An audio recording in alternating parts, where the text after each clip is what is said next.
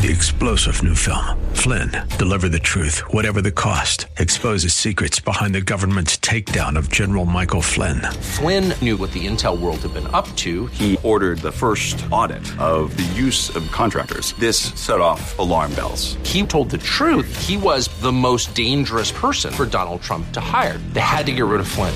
Flynn, deliver the truth, whatever the cost. Available now. Watch it today. Go to salemnow.com. salemnow.com.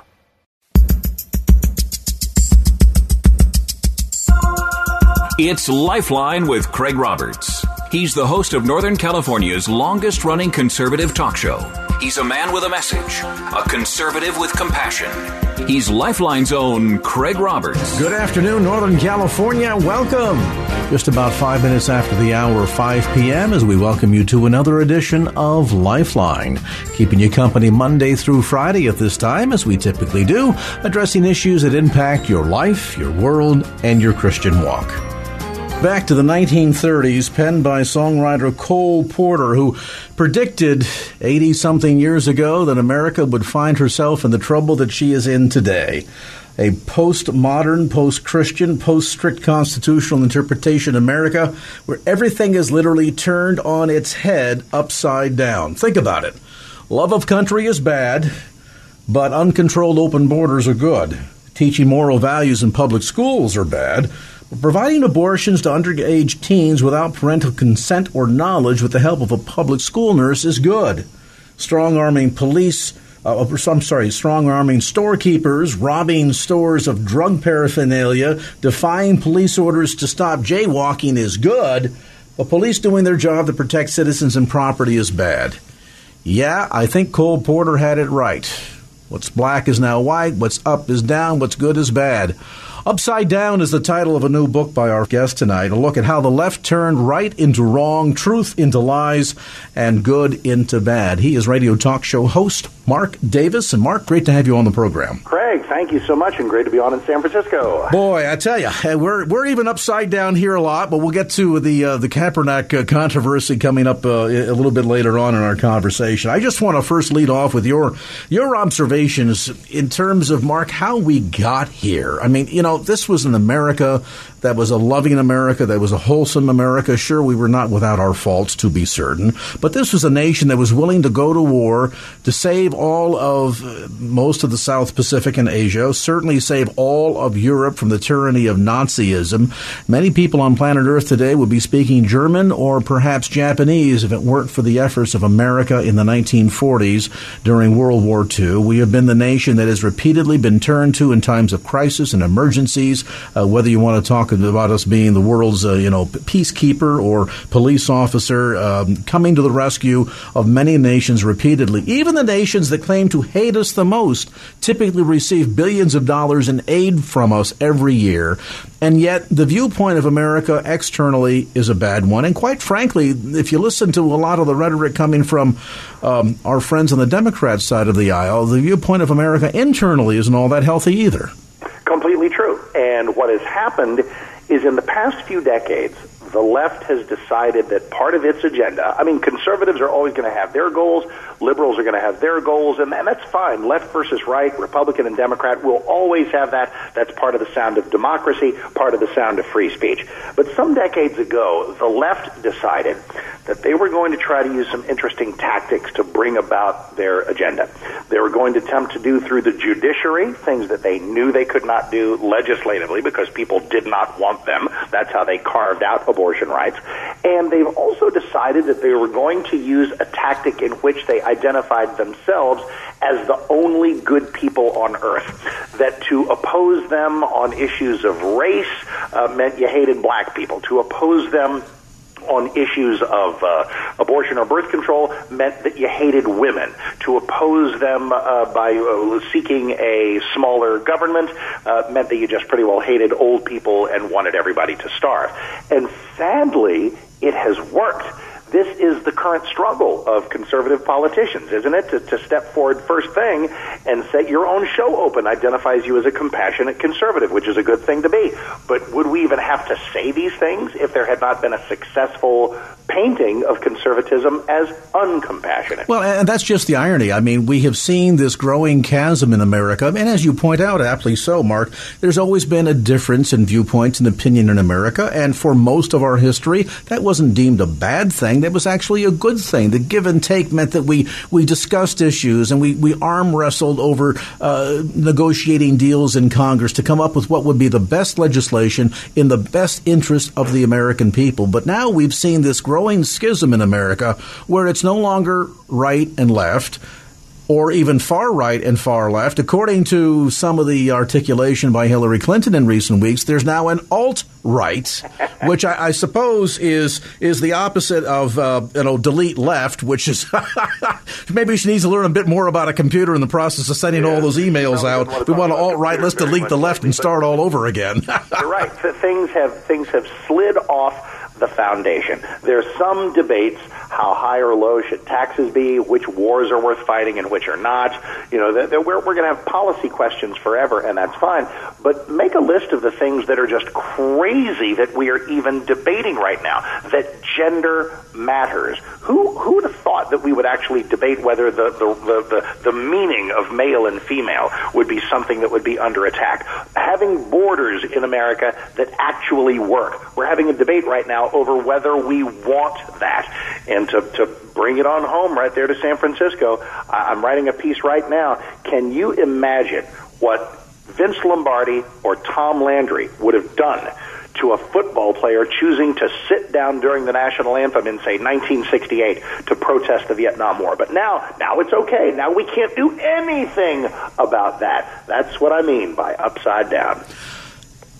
For the greatest degree of American history, Mark, fundamentally, we agreed on what was deemed to be good and what was bad. I think about a nation, even my reference earlier to World War II, where prior to the bombing of Pearl Harbor in December of 1941, there was a good percentage of Americans that believed in America first. They've toed the line that was being promoted by the likes of a Charles Lindbergh that said, let's stay out of American involvement in overseas actions. We went to Europe once. That didn't turn out so well for us. We don't need to get involved in European politics and debates yet once again. We need to take care of America first.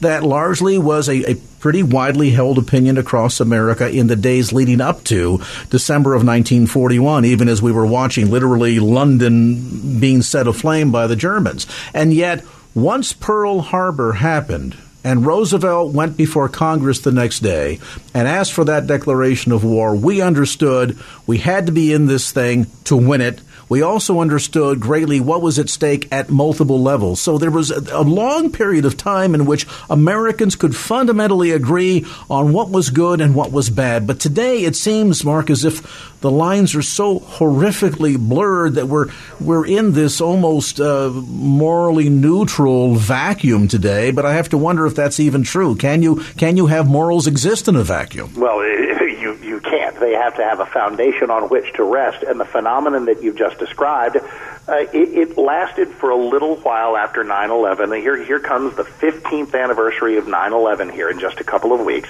And if my memory serves, if the rest of 2001 played out, but before too long into 2002, most people fell, on the left at least, fell to their natural corners. They hated Bush.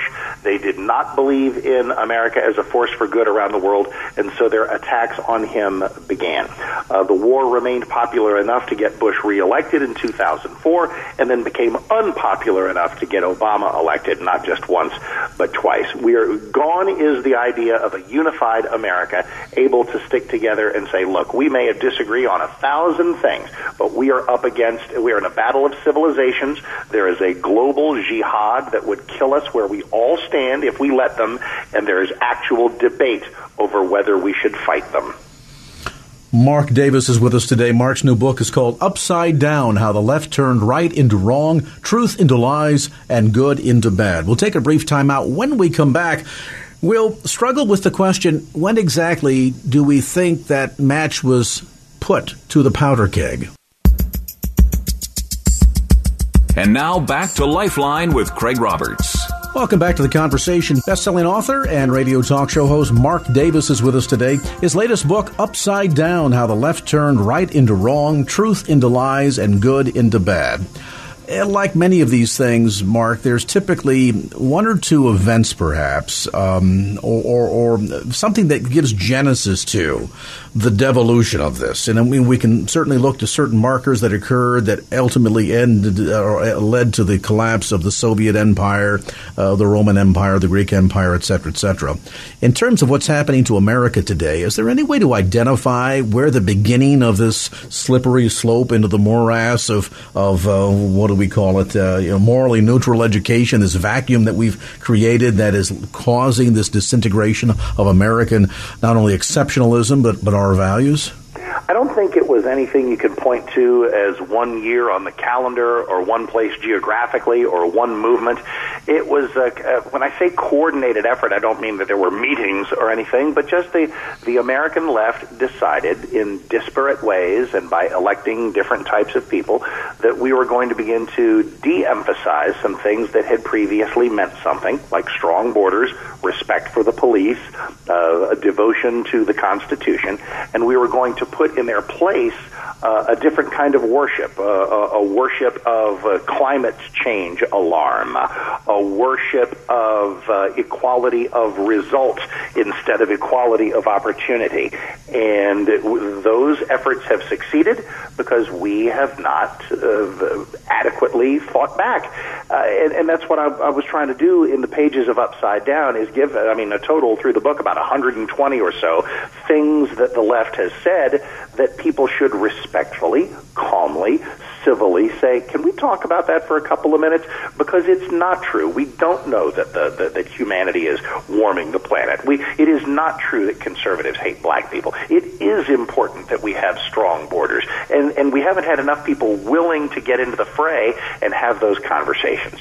Is a big part of this sort of the proverbial frog in the kettle slippery slope here, that, as you point out, not any single event or year in the calendar or presidential administration that has led to this, but slowly and maybe not a coordinated fashion, as you indicate, but in a systematic fashion. I mean, I think, for example, of what's happened in higher education, in universities and colleges, where today they are tax dollar subsidies of far-left recruitment, quite frankly, that has had a major shift in not only the political agenda of our nation, witness what goes on in Congress, but the dialogue on the streets. So a big part of this, I would imagine, is just slowly happened, and now suddenly we've woken up to the reality that this is the new America in which we live. The frog in the boiling pot is a superb analogy. I was in college in the late 1970s, and if you go back there and then maybe a little earlier, back into college life in the Vietnam era, the complaint on college campuses was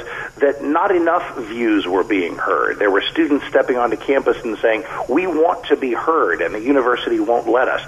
Now look at the way that's turned upside down, if I may be permitted. Now there are views that seek to come onto campus, conservative speakers, conservative films, and they are chased from a university environment because of trigger warnings, and they now seek things called safe spaces and speak of ridiculous things like microaggressions. And this is in higher education, which is supposed to be an enormous proving ground and testing ground for all kinds of ideas. Well, that's one of the things that we have allowed to happen. What's ironic in this dumbing down of America as well is the fact that what we're willing to embrace as truth, without question, is, I think, absolutely remarkable. Some of the great thinkers of previous centuries would look at this and say, have you people completely lost your minds? I mean, let's look, for example, at all of the strides made by women in the last 100 years. I think of the suffragette movement and gaining the vote in America, gaining, equal opportunity, equal employment, breaking through the glass ceiling, all of these important milestones within modern America that has helped allow for a greater sense of parity and advancement of women throughout our country and our society. And I think most of us would agree that for the most part, that's actually benefited America. And yet, against this backdrop of all of these wonderful positive accomplishments that women have made over the last century, here we have the first presidential female candidate for a major party in American history who has tightly aligned herself with an individual having served as her chief of staff when Hillary Clinton was Secretary of State, who embraces and yet promotes a religion that is quite frankly anti-feminist. It is antithetical to everything that we know and recognize as human rights shown toward women, and yet nobody, Mark, stops and says, wait a minute, is there not a major contradiction here? And isn't that a twisted irony that the left is thoroughly insufficient in its response to jihad and Islamic terror, and yet they will scold our country on issues of women's rights and gay rights, and then turn their heads completely as some of these nations that they are looking to welcome countless unvetted refugees from. You can be killed for being gay. You can be beaten for rising up to your husband. So, it is a selective attention that has turned logic on its ear. What do we need to do to get this dialogue going, as you're suggesting inside the pages upside down, so that we can, of the people that have an ear to hear, and I guess that has to be the qualifier here, because there's some people on the extreme left that don't want to be confused with the facts, so just leave them alone. But for everybody else, how do we get this dialogue started without being accused of being racist, anti-woman, anti-this, anti-that? I mean, you talk about this segment of America that claims to have a corner on tolerance and yet has demonstrated itself to be so horrifically intolerant. How do we engage? Well, it involves, there's a saying I know you're certainly familiar with called speak truth with love. It usually refers to the biblical behavior and how to communicate biblical truth, but I think it's also possible to do this on more earthly political realms. Let's not just dismiss the people who disagree with us at work, in our families, the Thanksgiving table or the cubicle next door. In the pages of Upside Down are sensible, civil tools that you can use when someone offers up something that you simply know to be wrong, not just because you disagree with them. There's an old saying, we're all entitled to our own opinions, but we're not entitled to our own facts. Upside Down is a fact-based way to just sit someone down and say, look, can you give me a couple of minutes? Let's share beliefs. You back up what you believe. I'll back up what I believe. And maybe in those conversations, town by town, state by state, year by year, that we can begin to swing the pendulum back towards some shared values. We're not going to get everybody to agree on everything. I don't want to do that. I mean, there's going to be differences of opinion. We're talk show hosts. We don't ever want everybody to agree on everything. But certain basic things need to be rediscovered, and that's what I'm trying to do. Do we not to maybe need to get this dialogue started in the home? And I ask that question, Mark, because I remember as a young man growing up when there would be dilemmas that I would face when I had a ethical or moral dilemma in front of me. My father was more apt to say, well, Craig, what do you think? And force me to engage in open thought, to express my thoughts, to talk through that process in order to assist me in the process of coming to the right conclusion. Part of this based on the knowledge that Dad's not always going to be there, Mom's not always going to be there to run to and say, hey, I have this moral dilemma. What do I do? You're not always going to have a book to turn to that tells you on page 12 what the decision ought to be. But if you're given the proper tools, you are raised with a fundamental moral foundation in what we used to call, almost euphemistically now, the Judeo-Christian ethic. And we understand from Scripture where the basic morality flows from. And then we equip our children with the tools how to think and how to reason, that will go a long way toward making a difference here. Sadly, most households today don't want to answer the questions, and public schools no longer teach our kids how to think, but rather they teach them what to think. Exactly right. And that's why you've done me a great favor in making an observation that takes me right to one of my favorite pages of the book, the dedication page, because it's an entire book filled with problems that need solving and crazy things people say. On that dedication page, I decide to offer this book to the leaders, not just in government, but in churches, in communities, and in our families who have the power to solve every problem in the book. We're going to take a time out, come back to more of our conversation. Best-selling author, radio talk show host Mark Davis is with us. If you listen on occasion to our sister station, AM 860 The Answer, you might hear Mark filling in from time to time for many of our nationally known and recognized syndicated talk show hosts. Mark is with us today to talk about his new book, Upside Down, How the Left Turned Right into Wrong, Truth into Lies, and Good into Bad. We'll take a brief time out, come back to more of the conversation as Lifeline continues right after this. And now back to Lifeline with Craig Roberts. Back to our conversation. Radio talk show host, best-selling author Mark Davis with us today. A look at Upside Down, How the Left Turned Right into Wrong, Truth into Lies, and Good into Bad. You know, Mark, we're told in Scripture to be wise as a serpent and yet harmless as a dove. We also can extrapolate from Scripture that words matter and that actions also mean something. And yet, just a recent example, we'll share a few here to kind of put perspective on this greater issue for listeners today. The controversy right now with Santa Clara 49ers quarterback, this whole debate over whether he should sit or stand for the national anthem. I get his point and his sense of frustration over what's happened in race relations in America today, particularly between the minority community and police, but this sense that he's going to somehow fix the problem by sitting down during the national anthem seems to be a misdirected. What do you think? Well, it is misdirected both in tactic and in content.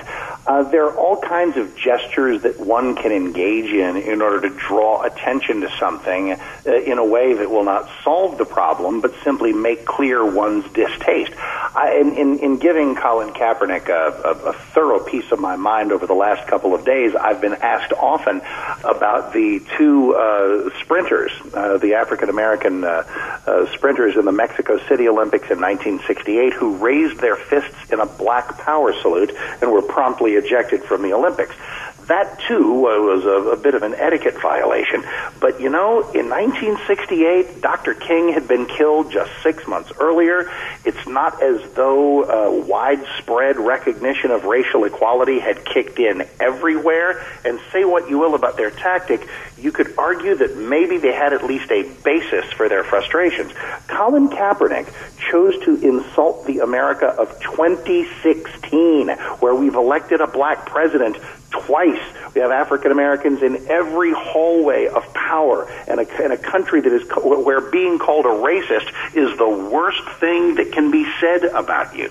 It is completely baseless. It is so incredibly insulting, and that's why we cannot just let things like this go.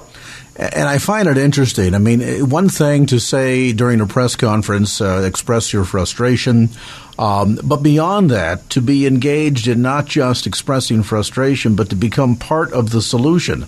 This young man makes $19 million a year, and I have to wonder out loud how much of that, if any, goes towards helping to create solutions to this problem. Well, indeed so. And listen, I don't want to disenfranchise him because he's rich. Wealthy people can have gripes too and express them publicly. But you brought up an interesting point. The people who are famous, the rock stars, the athletes, the actors, I think have a special responsibility to kind of check themselves and say, look, is what I'm about to do, does it honor? Is it a good use of the fame that I have? Am I about to put myself out on a line in a way that makes me a proud American, a good man, a good woman? If the answer to that is no, if it's just some kind of, twisted off tantrum, then maybe that's something you go home and do on your own Facebook page. Well, moreover, standing in respect for the American flag doesn't just count for the America today, but it also counts for the hundreds of thousands of men and women who have given their lives in the line of duty for this country on behalf of Americans. I find it the interesting irony that the very people who died for that flag, that gives him the right to even sit down and make this statement, their memory, I believe, is being dishonored in this kind of behavior. Again, not to suggest that he doesn't have a right to freedom of speech, but there's a place and a time, and I don't know that he's necessarily contributing toward being an effective part of the solution here. Well, indeed so, because as I've said during the last couple of days of shows, that if Colin Kaepernick or anyone seeking to come forward and say what we need is a dialogue of sensible, rational people based on facts and evidence to examine racial disparity in our justice system. Because you know what? We will find some. We absolutely will. We will find the occasional bad cop. We will find the occasional unjustified shooting. And when we do, our nation truly stands united in 2016, not to sweep it under the rug or pretend it doesn't exist, but to find it and punish it. And leading that interest are our nation's police departments themselves. So that's what compounds the tragedy of a hate movement like Black Lives Matter, is it's just so totally, confoundingly needless. There's another major point of debate that's much to do has been made about in this political campaign as well, and that is the whole notion of whether or not America is a sovereign nation, whether or not we have a right to protect our borders or to leave open borders to all from anywhere at any time. Where does this notion that anyone who suggests that there be any controls on the border is somehow racist, where does this notion find its genesis, Mark? That's the movement that I described, where everybody wants to be nice. The millions of people have succeeded in convincing Americans that it doesn't even take millions of people. The media culture has done it. We need to fight back against that in suggesting that if you're serious about borders, it must mean that you hate Hispanics. If you oppose waves upon waves of unvetted Middle Eastern refugees, that must mean that you're an Islamophobe.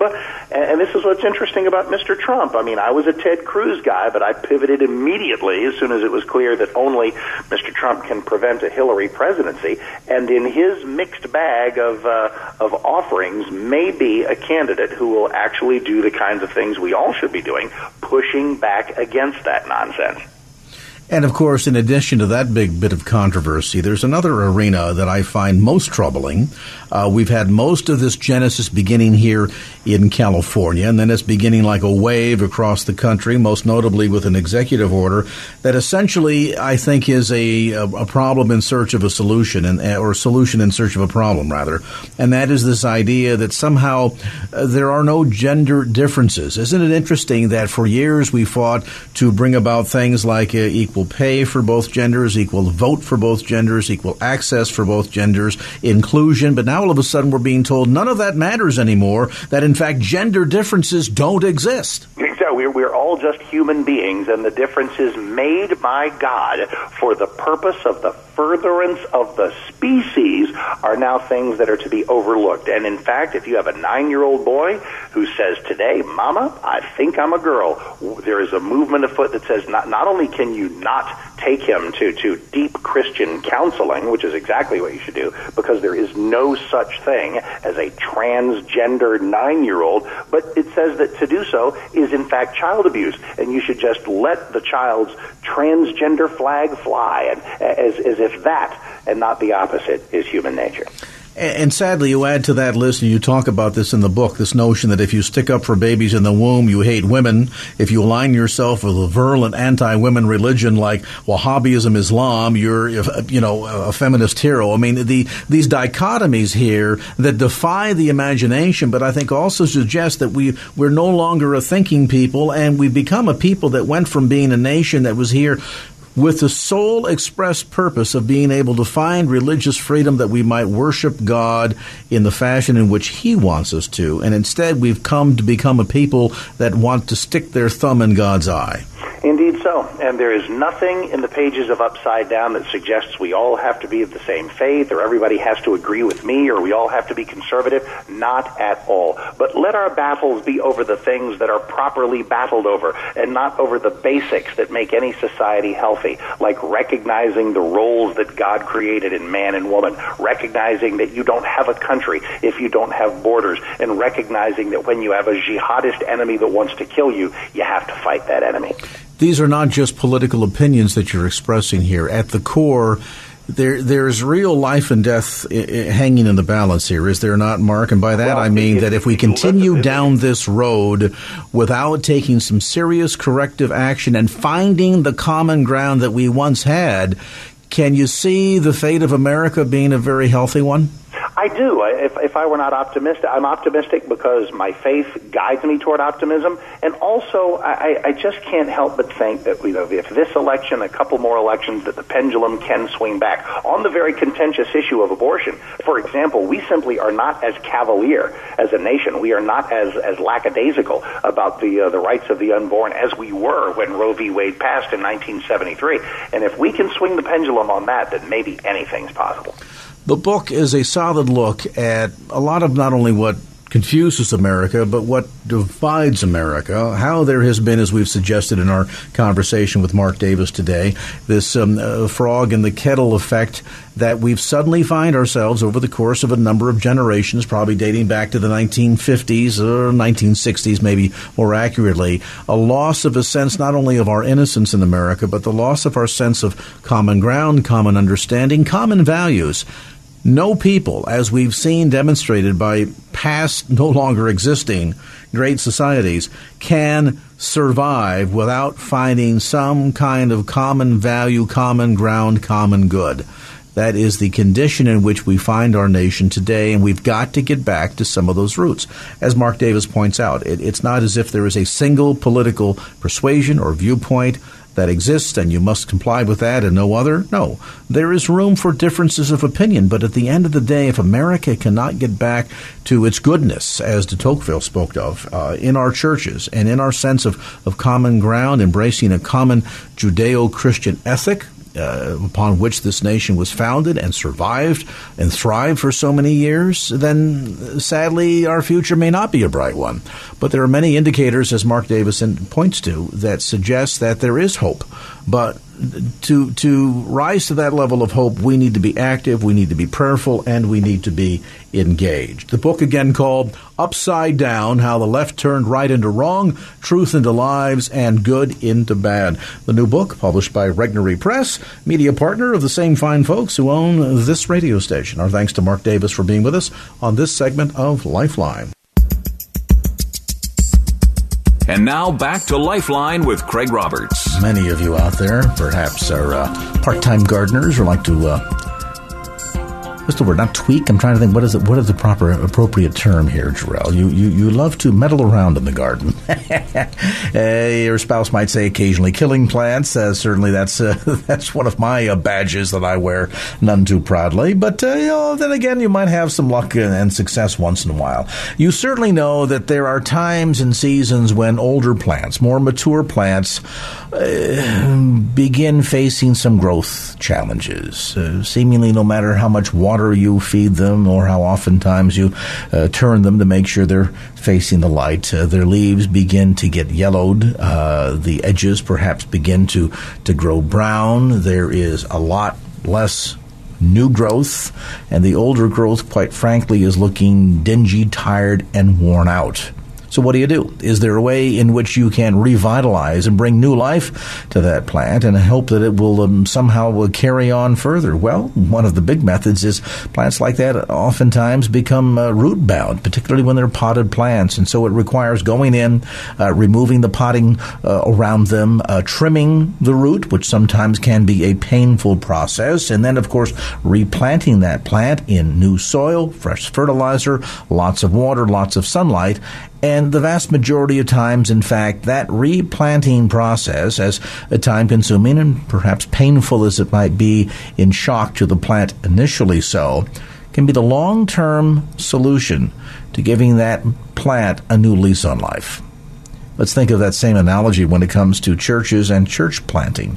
Does it sound familiar? A congregation that's been around for many, many years, many generations, and at the edges is starting to look sort of drab and dreary and tired. There is no new growth, and so oftentimes the decision comes, is it time to just put that plant or that church out of its misery, or are there things that we can do to replant that church in a similar fashion the way we do a replanting of a plant, a house plant, to give it a new lease on life? Well, my next guest tonight, I think, would suggest the answer is absolutely so. He is a gardener of sorts, a missionary, author, and professor at Beeson Divinity School in Birmingham, Alabama. He spent years in Bangkok, Thailand, and works as a church advisor in many respects, helping churches discover how a dying congregation can grow once again. The book is called Replant, How a Dying Church Can Grow Again. Dr. Mark Divine, great to have you on the program tonight. Oh, it's great to be here. Thanks so much for having me. This is a painful process, isn't it? Number one, I think oftentimes painful for congregations to admit that they are in fact facing a very uncertain future. It really can be, and I really didn't set out to become sort of a church consultant or a fixer, but once I became a professor and could no longer serve as full-time pastor, I found myself really not knowing what to do with myself, and so I ended up becoming a serial interim pastor for churches that are without a pastor. And then after the first couple of those, I really found myself in a new, exciting ministry with a growing mission field, because 80% of churches in North America are declining. And I really found myself really looking at these churches very differently than it is just a way station for the next pastor, but trying to think, well, wait a minute, this church has been declining for so long, they've had one pastor after another. Is there something I can do in my unique position, since I don't want to stay permanently, that might help this congregation grow again? And I haven't always been successful, but it's really been exciting to try to help in these ways. You speak throughout the book of your experiences, specifically at the Calvary Baptist Church. Let's talk a bit about that. This is a church that you describe as having been in its third decade of decline, and certainly one of the big indicators that there was lots of trouble afoot. It went through the totality of 8 pastors, 4 permanent, 4 interim, in just 10 years. That's what, like a year and a half or so per pastor? That certainly doesn't bode well in terms of the healthiness of that church, or the very least the stick-to-itiveness of those called to lead. I'm told that the average pastorate now, tenure of a pastor in churches today in North America, hovers around 2 years. That's hard to believe. But it really is an indication of sort of the pathology, the lack of vision, and the difficulties. And what happens oftentimes in these churches is that after the first 2 or 3 pastors stay a very short time and leave, the congregation itself lapses into a pattern of behavior that prevents it from being led. Inevitably, highly motivated laypersons, often very well-meaning, begin to occupy leadership turf that really belongs to a pastor. And these congregations become, without even realizing it, virtually unleadable. And so for all the good intentions that many might have and the pockets of ministry that often exist in these churches, they've rendered themselves resistant to any real visionary, strong pastoral leadership. And usually until that is changed, and it usually is, most of these churches never come back. Well, in all fairness,